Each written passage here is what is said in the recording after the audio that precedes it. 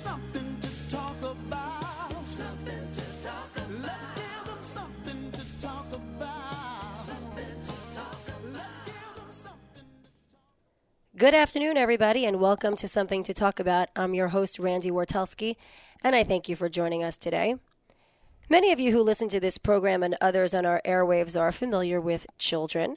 Maybe you have children or grandchildren of your own or experiencing life with someone else's children. And those of us who cross paths with kids know they make us happy, they make us smile, and as Bill Cosby once said, they say the darndest things. But when it comes down to the serious business of raising kids, there are many more questions than answers here. And how many of us actually take the time or even have the time to ponder what our daily life experiences with our kids mean for them, and possibly, more importantly, as is our focus today, for ourselves. One mother who thinks about this and other things on a daily basis has taken to writing about her experiences as a mom. Joining us on the program today, Erica Schacter Schwartz. Erica Schwartz is a Harvard graduate who, before having children, spent several years writing and editing at the Wall Street Journal and freelancing for a few other publications. Over the past decade, while primarily a stay-at-home mom, she spent time continuing to freelance, writing a column in the Jewish Week, and working on a book. She has recently started a blog called Six in the City, which you can find at nymamadrama.blogspot.com, about living in Manhattan with her husband and their 6 children. Erica, thank you so much for joining me today. Thank you for having me. So first off, let me start by wishing you a mazel tov on the recent birth of your twins. And just, I know it's a subject you've written about extensively on your new blog. How has it been going? It's been adventuresome. It's been interesting. 2 is definitely very different than 1 baby, but we're getting back to a little bit of a normal life, and things are kind of calming down a little bit. So just to orient our audience, the twins follow. Right. So the twins follow. I had basically 10 years of having 4 girls. I'm one of 4 girls, so it was a funny repetition of something that I was familiar with. And we, decided to have another child, and we found out we were expecting 2. So, and we were given a boy and a girl. So we got a boy in the mix, but he came with another girl as well. This is probably a question you get all the time. Do people ask you all the time if twins run in the family? So twins, I have first cousins who are twins, but twins don't really run in my family at all. And I basically found out I was expecting twins like the day I turned 36, which we thought was a funny twice high coincidence. Oh, look at that. And no, my doctor thought it kind of happens as you get older and the more pregnancies you've had. So that she attributed it to that. I have a sister-in-law who has twins, also a boy and a girl, and she said when people started asking her if twins run in the family, her answer would be, they do now. Right. Exactly. I always think about, I wonder now if my own kids now have a tendency to have twins. So you've written about having all girls, and a couple of years back, you wrote a piece in the Jewish Week about, quote, having all girls. Obviously, this was before the birth of your twins and your son. And the Women in Judaism website, Modern Orthodox Woman, posted your article at the time. And the author there said she has, quote, and we're quoting this author, several friends who have 3 or more girls, and they can't understand why people don't realize that they just feel blessed to have healthy children. And I'm wondering, has your perspective on that changed now that you have a son? I think it has. Everyone has asked me, what was that moment like in the delivery room when a boy came out? And you didn't know beforehand? We did not find out gender. We never have any of the other times. And the truth is, I think, I wrote about it in, I think, one of my first Jewish Week articles, just never wanting to know, because I just never really wanted to have any reaction while they were in utero until they were born. And, when the doctor threw the first baby at me and said, it's a boy, I'd been imagining that moment so many times, and I kept on expecting my husband to look overwhelmed and overjoyed, and his face really looked no different than it had the 4 times before, and then it did 17 minutes later when my next girl was born. I think in some ways I always thought it was going to be a much bigger deal than it was, but at the end of the day, it's a healthy baby, it's a healthy child. Right. And still he had to share that moment with the girl. right, Still exactly. he didn't get his own moment. Still he had to share it with a girl. It's interesting that you say that, at the end of the day, it still seemed sort of the same as it was when you had your girls, because you've also written about the brisette. Right. So tell us about that, about how you celebrated after the birth of your fourth daughter. So, I'd say with, girl number 1, girl number 2, and even girl number 3, we did like the traditional, more traditional simchat bat, a few weeks after they were born. And this time, my fourth daughter, Lily, was born on the 8th day of Pesach. It was a Sunday morning. And we were, each time in the delivery room that we had like a Sunday delivery, we kept on imagining our Sunday bris and our, omelet station and all that. And the choo-choo train running around the table. And we decided that time that there is something special with the birth of a boy about celebrating at that raw moment. I mean, now I know from having planned a bris that it's actually a very stressful week in a woman's life at a time when you're postpartum and hormonal. And but there is something about right away just, giving thanks for the birth of a child and waiting that week to announce their name. And there was something exciting about doing it for a girl too, since we were encouraged. I mean, we didn't wait 8 days. We waited, 6 till Shabbos to name her and kind of give her a bigger celebration in a shul context. So you made sort of the girls' version of a bris. The girls' version, right. Of the celebratory meal. Exactly. And now that you've had a bris, I mean, that you've had a son and you've made a bris, was it everything that you thought it would be? Or so we did in very egalitarian way. We actually combined our bris and our baby naming of our daughter. I had decided that once I knew I was having 2, I thought the odds of having a boy in that mix were greater. I said if there's a boy and a girl, and the boy is born on a Torah reading day, then we're gonna name the girl that day as well. Okay. So they were born on a Monday, and it was very emotional because my son was actually, his bris ended up being on the yort site of his namesake, of a grandfather of mine. Wow. And we named our daughter for his wife, my grandmother. Oh my! So it was That's delicious. These 2 babies being named. They had shared a room as they actually share a tomb, and it was very nice to do them both together. And we had, we did the whole pink and blue balloons thing. Wow. But it was really a mixture of both. So. I know somebody who had a girl after two or three boys, and I mean, unfortunately, she had a lot of people to name for. So this girl ended up having like 4 names, because they just wanted to get all the names in just in case there wouldn't be another girl, and they wanted to, have a name for whoever in their family they wanted a name for. They subsequently did have another girl after that. But, there's a lot of pressure on the baby boy name. We had a little bit of a similar situation. And we kind of were hoping for 2 boys at the end so we could really get all these male relatives in that we had reserved along the way. My sister joked, she goes, "Oh, it would be so much easier if you were having triplets. Then maybe you'd have 2 boys." But no, I mean, we ended up, there was something just, first I was going to have a scheduled C-section, and at the last minute, this baby boy, what turned out to be our baby boy, changed directions and set himself up for a natural delivery. And, and so his bris that it ended up being on the exact yort site felt like God had handed us a name, and we just kind of wanted to go with it. So, how did you come up with the idea to start a blog about your experiences? Well,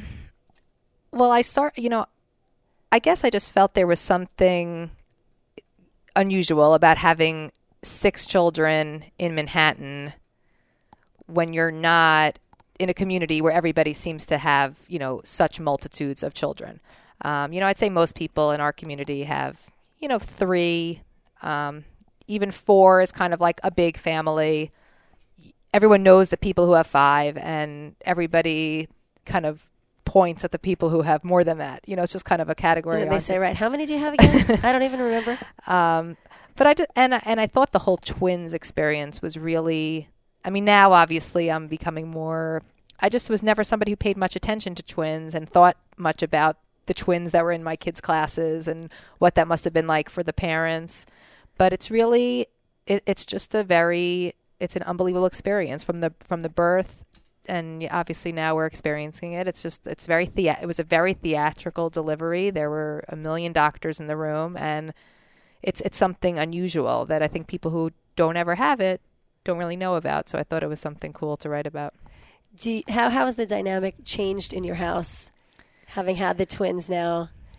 And that I know you've written some humorous pieces on your blog about various experiences about the kids coming home from camp and starting life anew.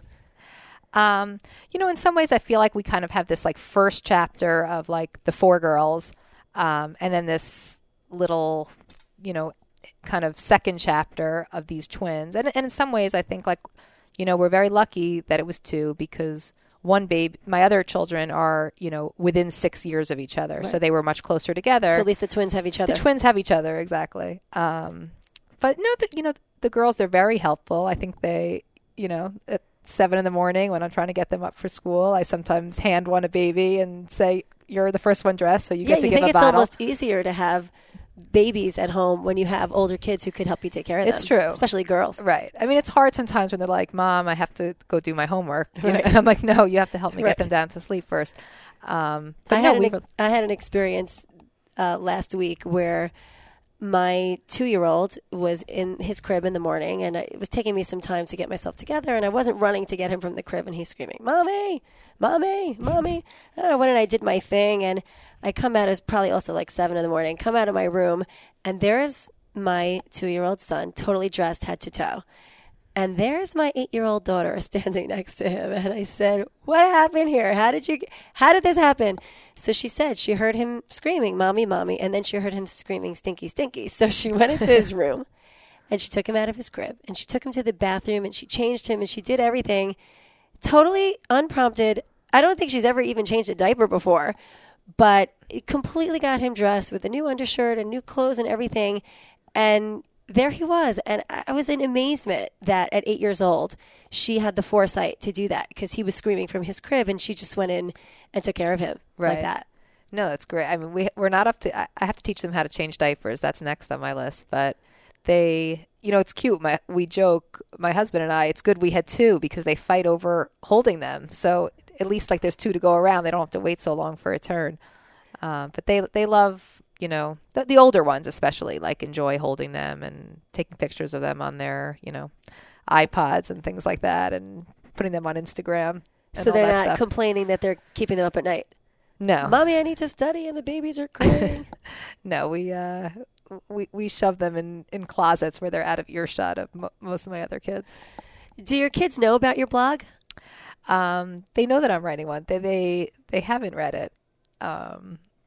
But I mean, I write it every time knowing that my older girls might see it and, I'm careful not to write anything that would be embarrassing for them or, sharing something of theirs that they would prefer was private. Yeah. So I was going to ask if when you're writing about, the personal and the family, do you think twice before you write?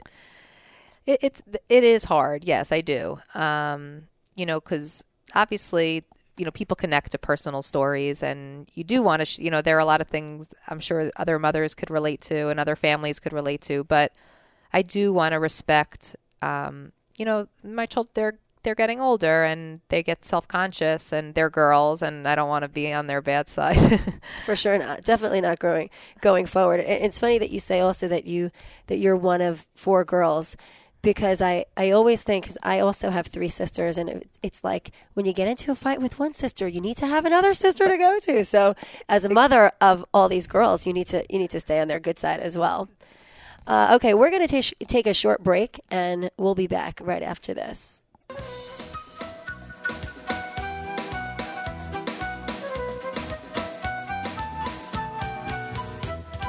Please don't tell me later. I've got to have it now. Echt beter, zoek niet beter. Echt dacht dus op je now. Please don't tell me soon. I need to have it now. Oh, mom is burst like a balloon. If I don't get it now. Oh, you gotta have patience. Have patience. Yes, you gotta have patience.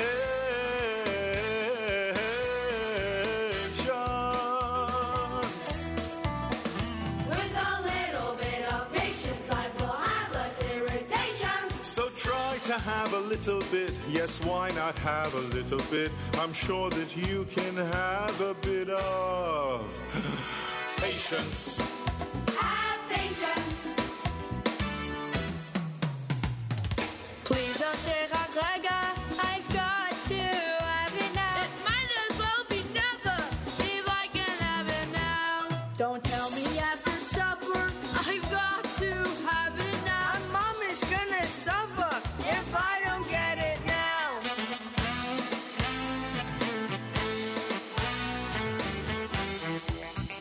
Have patience.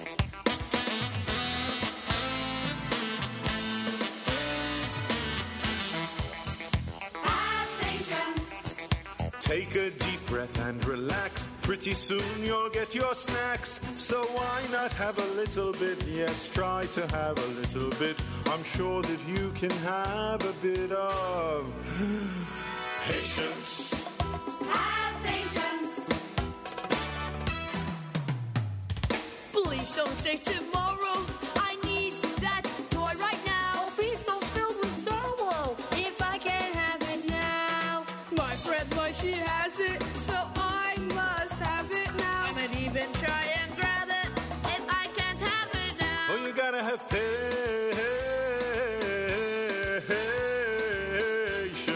Patience, have patience, patience, patience. Yes, you gotta have patience.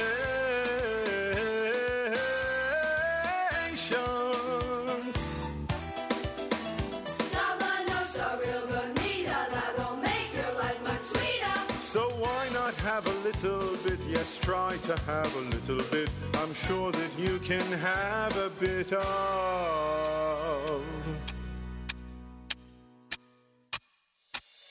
patience. Have patience. Have patience. Mommy, Abba, I'm happy to wait a bit longer to get my surprise bag. Me too. It's not so bad to wait a little bit. That's better, Kindler. I'm so proud of you for showing some patience. You know, Mommy, I think our girls are really starting to grow up. Maybe when we get to New York, we'll buy them an extra special treat for being so patient. Yay! What will it be? Could you tell us now? Are we almost there? Patience is such a virtue with having kids. And today we are talking about having children, raising children, and writing about it. We're talking with Erica Schwartz, who has recently started a blog called Six in the City, found at nymamadrama.blogspot.com. Erica lives in Manhattan with her husband and their 6 children. So how do you maintain patience every day when you're dealing with your kids? Just, you know, whether it's getting them out the door in the morning or getting them through dinner time, through bedtime. What goes on in your house? So the answer is that some of the time I do, and a lot of the time I don't. It's hard. I mean, there are times I feel like I've got it together and everyone's doing what they're supposed to be doing, and 2 babies are sitting in their 2 bouncy seats, and I'm answering a Hebrew question for this one and helping a math question for that one, and this one's at an after-school activity. And there are other moments where, you know, 2 babies are crying and everyone seems to be needing me at the same time, and I feel like I'm doing a horrible job and disappointing what's become a growing number of children. I think the way I try to handle it is I speak to my kids, you know, as if they're kind of adults and can understand that even moms mess up sometimes and don't always come through for everyone. And if I snap and I lose it, I always go in and I say sorry. You know, I guess I got a little stressed the way they get a little stressed and things like that. You know, I try to treat them like adults that way. And do you find that, you know, like you said, there's a lot of self-analysis going on there? Yeah, I feel, you know, look, we think all the time about what our parents did and, you know, the things that they did great jobs at, the things we wished might have been different. And I think all the time about the ways in which I'm setting my children up for the world and what kind of people they are when they're not in our house, what kind of, children they are in school. And I don't mean as students, I mean as people, and how they relate to their peers and they speak to other adults. And, you wonder how your kids are on play dates, and are they somebody who would make you proud, or if you got a peek into them and be like, yikes, how are they speaking that way? So I do always kind of, wonder across a lot of areas, like, are we doing a good job? That's, me and my husband. And you feel like if today wasn't my best day, tomorrow I have another chance to reinvent myself. I do. I think children they're very resilient, and they're also very forgiving. They don't have a long, attention span and memory. I always remember, like, when I was angry at my parents, I said, go to bed, you'll feel better in the morning. And in the morning, all night long, I'd say, remember to be still angry in the morning. Remember to be angry. But you usually wake up and you're not angry anymore. And, I noticed the same thing. Sometimes it's like you want to try to make sure everybody is going to sleep perfectly happy and, with a big smile on their face. They're just, but it doesn't always work that way. But the next day they wake up a different person, and I do too, usually. You've written in your Jewish Week column about experiences that you've had sort of being the voyeur, as you're talking about, at your kid's school, being able to be a parent that comes to watch a program and actually see your child in action.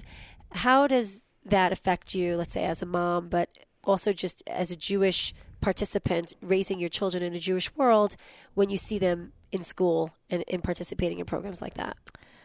I mean, I feel like those programs are the top reason why I send my children to a Jewish school. Yesterday, I had my third daughter's Chumash assembly, and it's interesting because it was the third one I had been to, and actually one of my daughters had one just last year. And there's something about watching your child, first of all, like, receive a Chumash and kind of before they even really understand what it is. And there's something about, and the way that, my kids go to Ramaz, the way that they do it is they have the child recite the bracha over, learning Torah, and you stand there with your child as they do it. And I mean, I don't care where you are coming from religiously, but there's something there were a lot of tears in the room, from all kinds of parents. And and you watch your child sing Shehecheyanu, and you feel like making that blessing at that moment. You're just, it's exciting, whatever's happening in the world, and it seems so. It's exciting to be a part of your child's experiences that way. And a moment like that, like receiving the Chumash, feels almost like a ritualistic, one of the top 10. Getting your siddur, getting your Chumash, going to your bar mitzvah, bat mitzvah, like it's on that road. Definitely. And, I've always loved and been very moved by Jewish music. And, the kids, they all sang, Vizakeni, and, thinking about, they're singing it as kids. They don't know what they're saying exactly.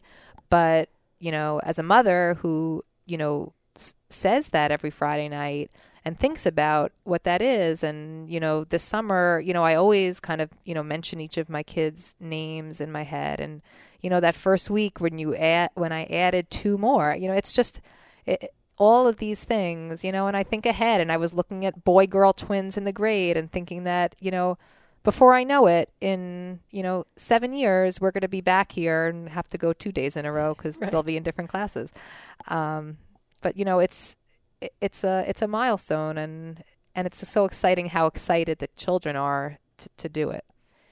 You've written also in the Jewish Week about the Friday Oneg, about dropping everything to come experience that. What is the Oneg like, and what was that like for you to be a part of that?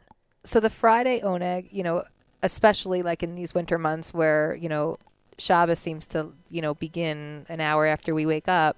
My kid, even as every part of my regiment slowed down being pregnant with twins, and I really wasn't allowed to walk more than 1 block. Luckily, Ramaz is across the street from me. And I continued to go to Oneg. I love listening to the to the songs and to the kids kind of, unself-consciously singing along to the songs.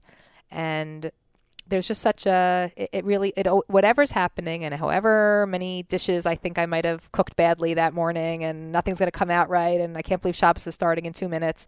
I feel like for that half hour, 45 minutes, it's just let's remember what's important. It gets me excited for Shabbos in a way that I like, as opposed to stressed for Shabbos. And my kid, if I'm not there 1 week, my kids know that something is wrong and something must have really come up that was important. So experiencing that as an adult through your children's eyes, even though the program is intended to make Shabbos more special for the children, but being there as an adult has actually also made Shabbos more special for you. Yeah, I think it obviously, school does a part and parents do a part. It needs to be a partnership. And, in some ways I feel like that oneg, you see other parents who like to go regularly. I've taken turns bringing each twin. 1 week I'll bring the boy, week I'll bring the girl.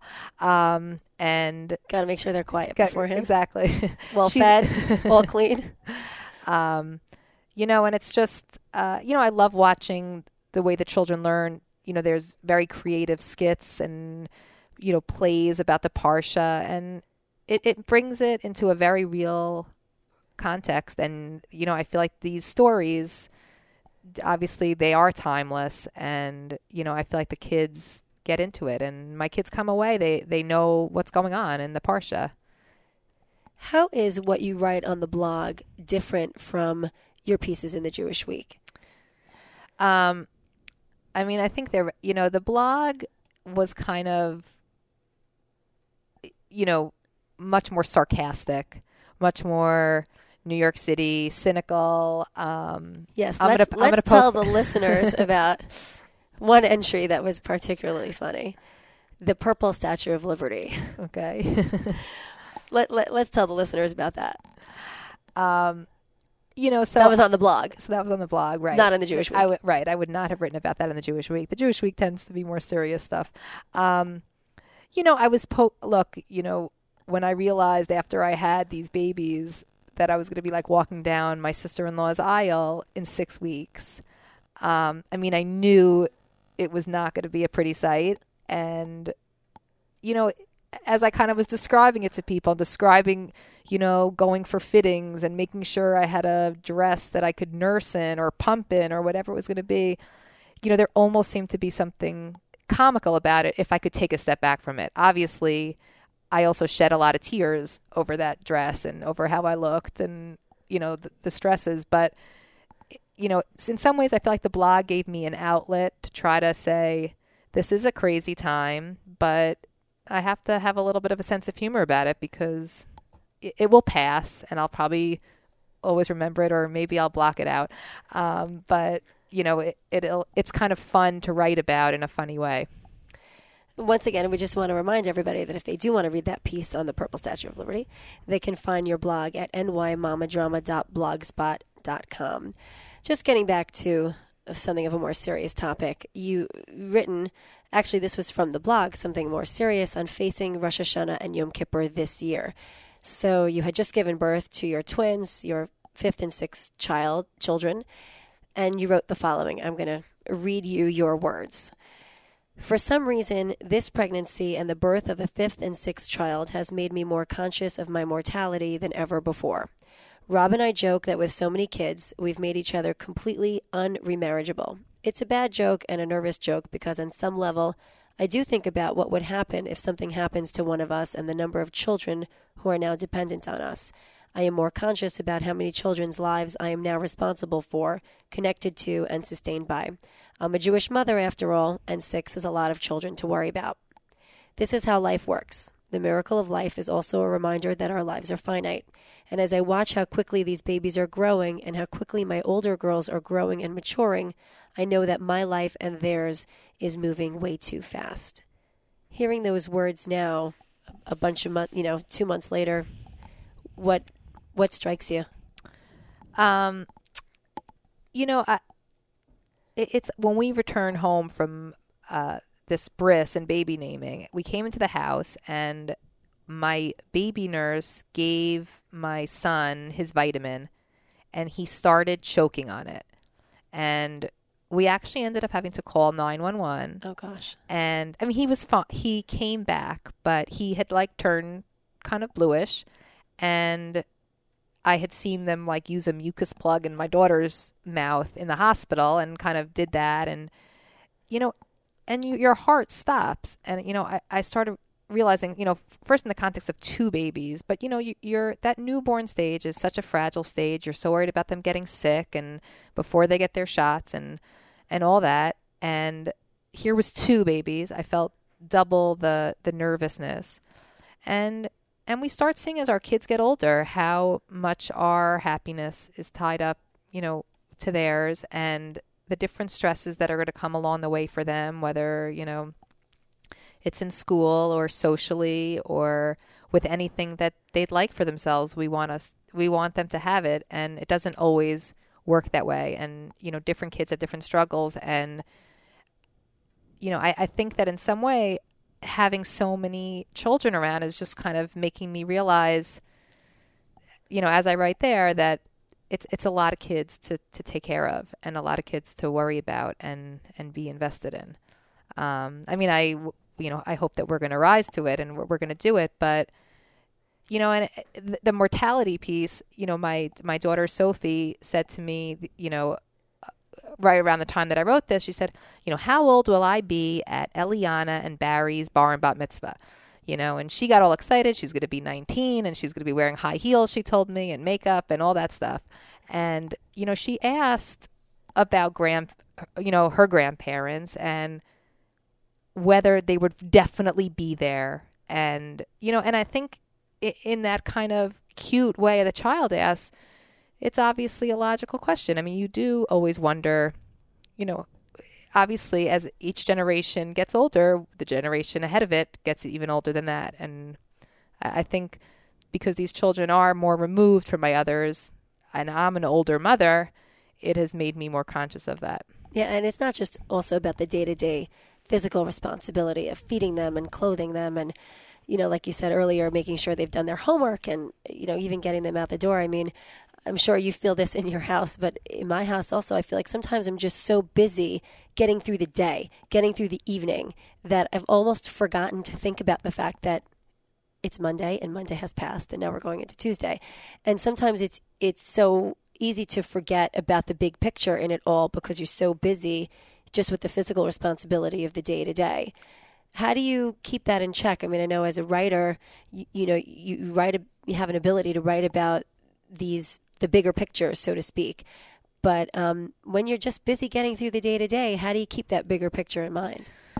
I make a lot of lists. I write a lot of things down. I mean, it sounds kind of nerdy, I guess, but, you know, You have a list of all the lists I have like a list of all the lists, and, you know, every day you get such joy out of crossing things off the list, too. It's true, but I feel like things tend to roll over to the next day very frequently. But, you know, and I also kind of try to keep like a little, you know, whether it's a mental piece of paper or an actual piece of paper, on kind of larger things going on in each child's life, things that I kind of need to address.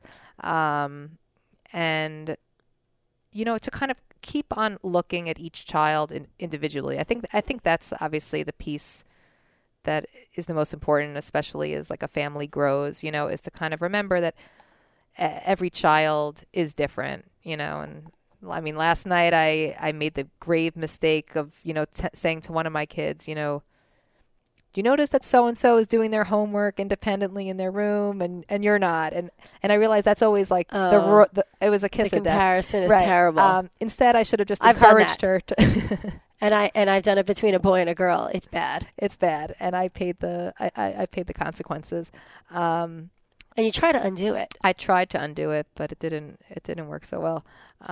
Hopefully it'll be one of those things that they gloss over as Exactly. they get older. They won't remember that line. They'll remember other ones more. You have written about, you know, we're talking about legacy. So you've written about your grandfather, who you've described him as the son of the Boyana Rebbe, your grandmother's husband, who was remarried to your grandmother for 45 years.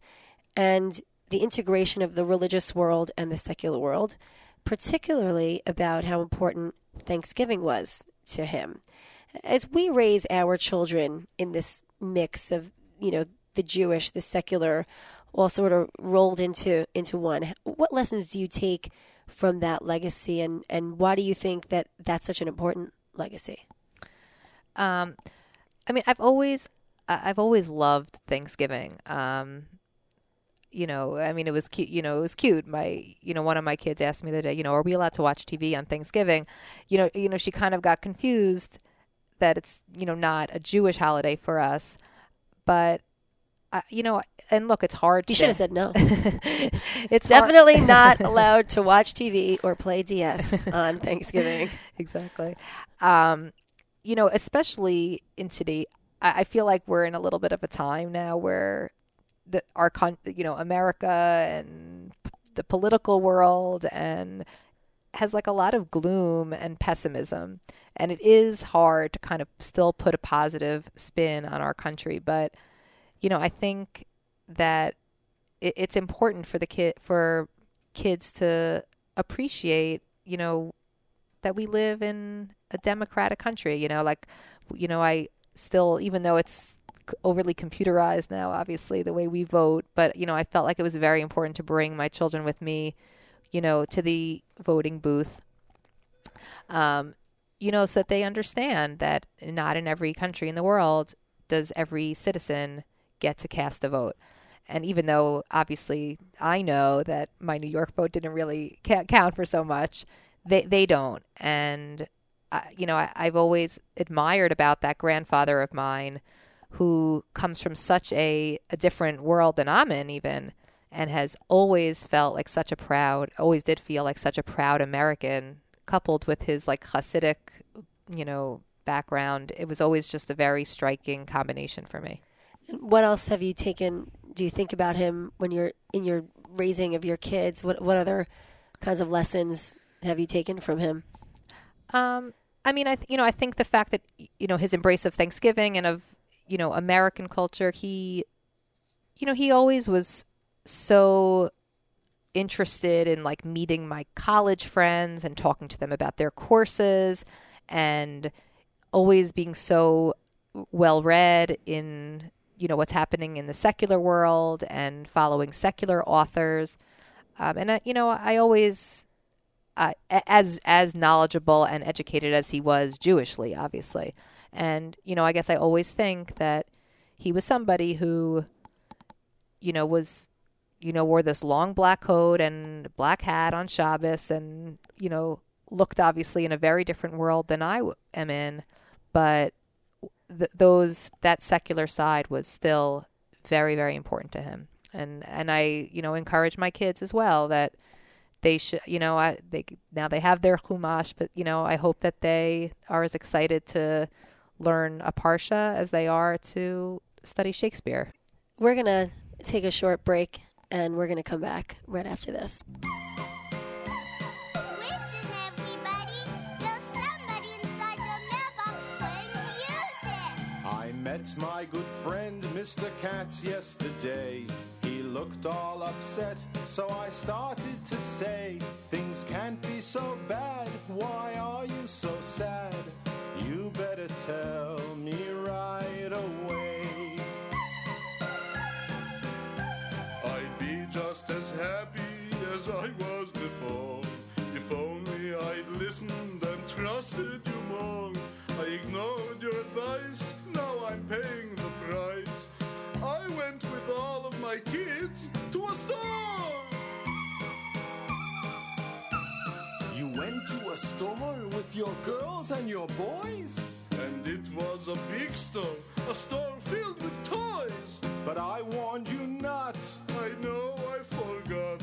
Oh, it was a day that I did not enjoy. I know just what happened, don't tell me a thing. I know 'cause I took my kids there last spring. When you got to the store and walked through the door, all of your kinderlach started to sing.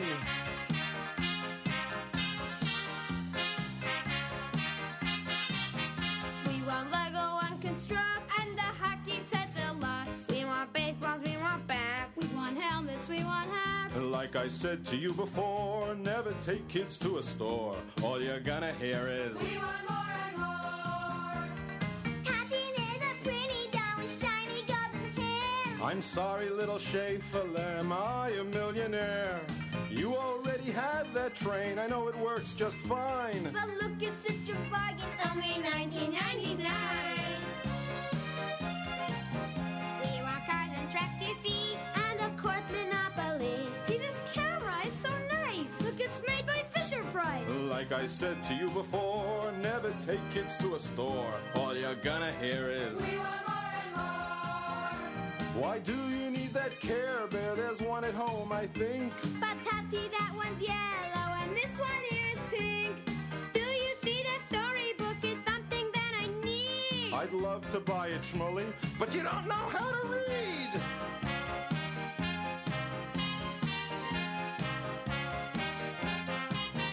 We want robots that can talk. And animals that walk. We want checkers, we want chess. We won't ever leave a mess. Like I said to you before, never take kids to a store. All you're gonna hear is, We want more and more. they were crying, they were shouting. Why, I'll bet one even screamed. And you whispered, please be quiet. We don't want to make a scene. So you bought them all they wanted, more than you can afford. And an hour after you got home, they said, Tatty, we are bored.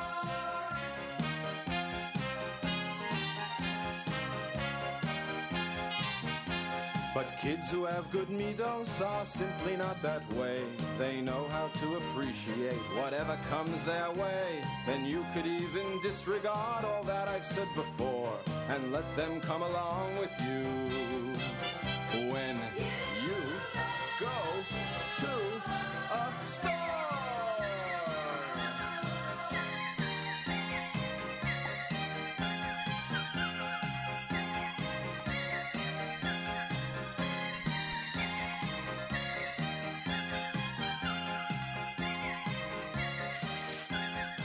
Tina, what are you doing?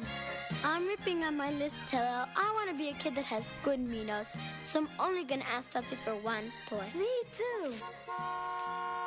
Look, Tati's here. Let's go. Oh boy! Baruch Hashem! Welcome back to Something to Talk About. I'm Randy Wartelski. I'm sitting here with Erica Schwartz. Erica's a Harvard graduate who, before having children, spent several years writing and editing at the Wall Street Journal and freelancing for a few other publications. She's currently primarily a stay-at-home mom, but has spent time continuing to freelance, writing a column in the Jewish Week, and working on a book. And she has recently started a blog called Six in the City about living in Manhattan with her husband and their 6 children. Erica, when you were pregnant with your third child, you wrote about gender pressure, specifically with regard to religious life. And you specifically talked about an incident where your husband was sitting alone in shul when your daughter opted to sit with you upstairs. How has that changed now that you have a son? And what does your husband say about all this? Well, I mean, look, it's probably a little early to tell how it's going to be different now that we do have a son until he's a little older. But I think that in any Orthodox religion, men do have a different kind of status a little bit than women. And I definitely felt a lot of pressure to have a boy. I mean, in an ideal world, we should all, experience both genders if we could.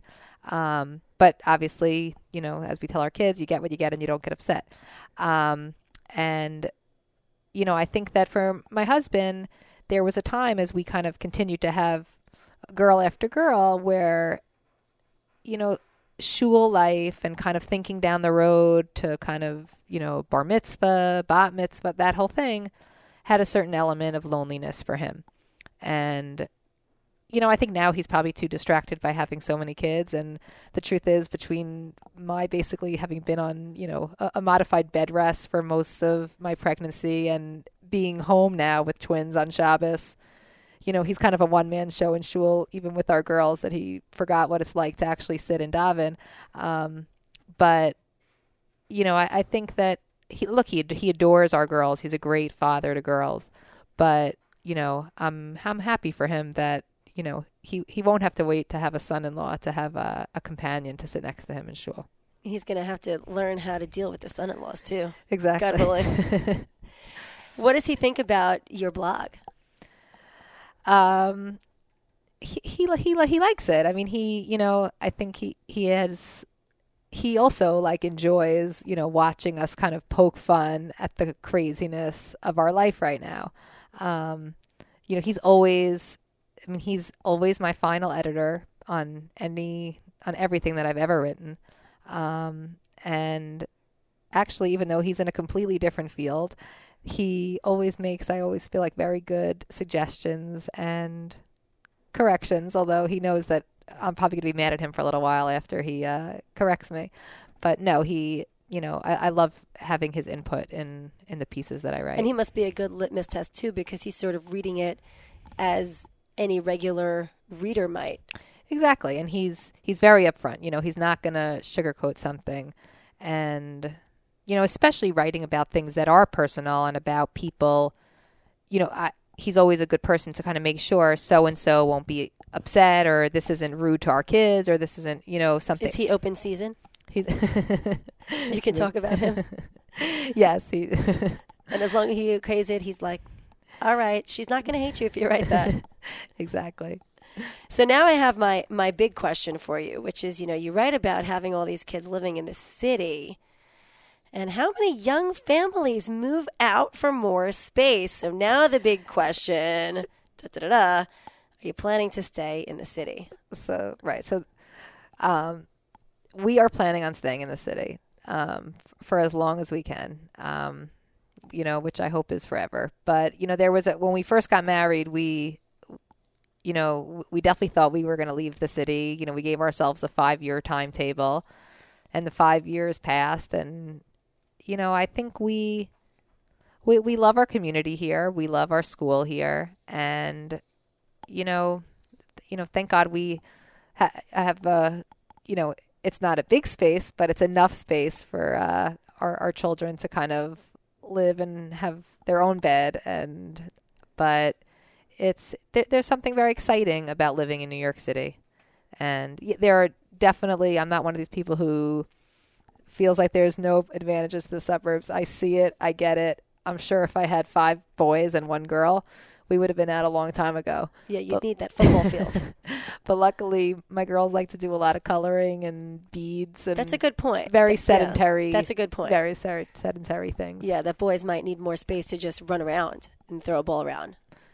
But no, I mean, there are definitely times of the year where I wish we had a backyard, and it's obviously different. But, you know, there's also something exciting. You know, on last Wednesday before Thanksgiving, you know, I took one of my daughters ice skating in Central Park, and, you know, I loved looking up and saying, wow, this is really one of the most beautiful cities in the world. You forget, you don't see it through the eyes of a tourist when you live here.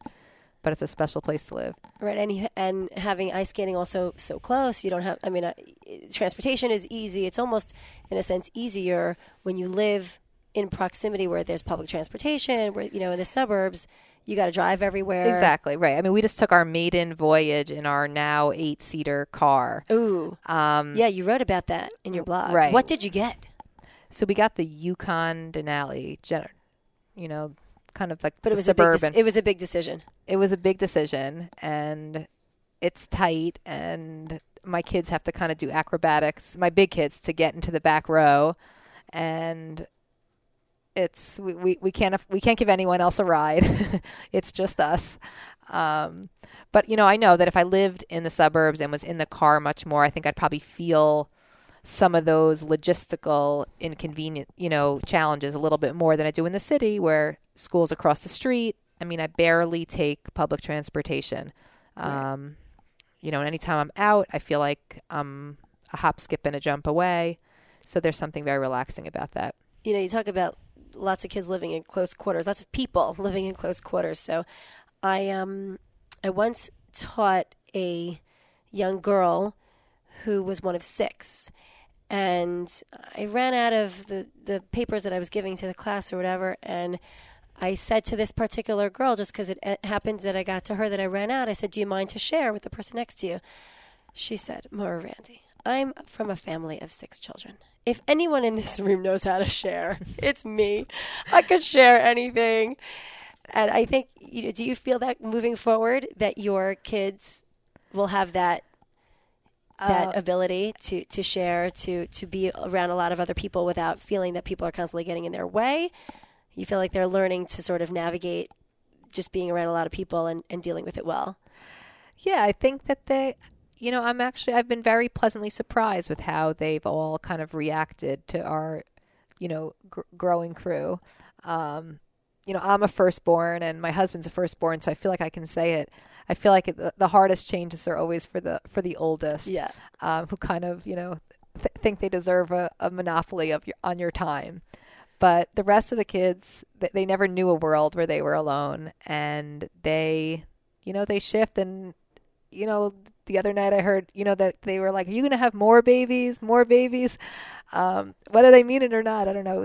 It was cute that they even could say that they would want that. I mean, whether they mean it or not, they're probably just testing me. But, no, it is, look, I feel like siblings is a gift for sure. And, I love when I'm, getting ready to go to bed and I overhear my girls, who sharing a room and talking to each other. And, I'm very close with my sisters. And I always say, these are going to be your best friends when you get older. These are going to be the people you talk about me to. Well, that's what I said earlier, that also when you have to have somebody to complain to about your mom. Exactly. Come on. Sorry, Mommy. I didn't mean anything against you. Well, it's a credit to you also to create an environment in which they do feel, that camaraderie and that sisterly and now brotherly love. And it's a credit to you and your husband for creating that kind of environment in such a busy life. So we're at this segment of our show where I like to sort of call out a few quotes and let's just get some response. But the first quote is actually not a quote. It's just a little cute little story called The Mommy Test. I don't know if you've heard this before, but it's very cute. It's just something that I found. I was walking out with my then 4-year-old daughter. She picked up something off the ground and started to put it in her mouth. I asked her not to do that. Why? Because it's been laying outside and it's dirty and probably has germs. At this point, she looked at me with total admiration and asked, wow, how do you know all this stuff? I was thinking quickly, everyone knows this stuff. It's on the mommy test. You have to know it or they don't let you be a mommy. Oh. We walked in silence for 2 or 3 minutes, but she was evidently pondering this new information. I get it, she beamed. Then if you flunk, you have to be the daddy. So you said Rob was open season, so.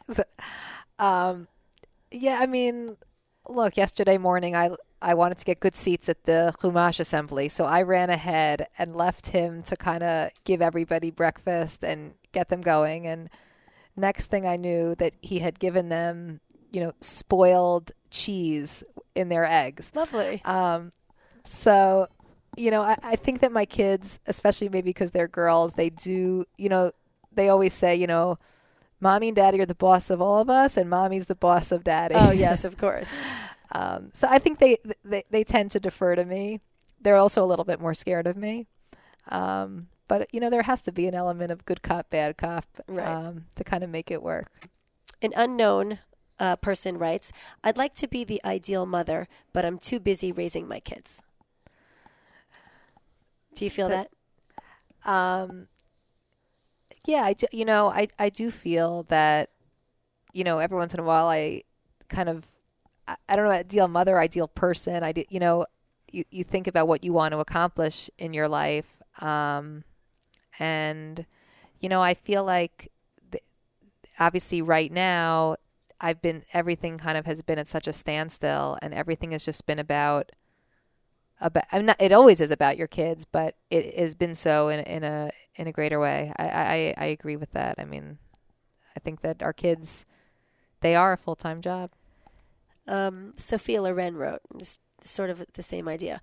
When you are a mother, you are never really alone in your thoughts. A mother always has to think twice. once for herself and once for her child. Yeah, I think that, it's, you always you're always worried about what's that expression? You're always as happy as your least happy child. Right. Yes. But you always think about what your kids are, what's the best decision for your kids. And, this has been definitely a challenging time in our lives, but, I basically just want my older 4 children's lives to kind of continue the way it was, and for them to kind of have their same play dates and their same, Shabbos life and all that kind of stuff. And, balancing it all is hard. Yeah, the balance is definitely a daily challenge. And I'll leave you with one last quote, which is just such a good lesson to leave for our listeners. There is no way to be a perfect mother. There are a million ways to be a good one. Yeah, I think that there's no such thing as the perfect mother, it's something that we all work so hard at. Well, Erica, thank you so much for joining me today. Thank you so much for your inspiring words. And once again, we'll remind our readers to check out your blog at nymamadrama.blogspot.com. And to go back, and I'm sure they could look up some of your old Jewish Week articles as well, because those were very, very meaningful. Thank you so much for being with me today. Thank you for having me. Let's give them something to talk about. Something to talk about. Let's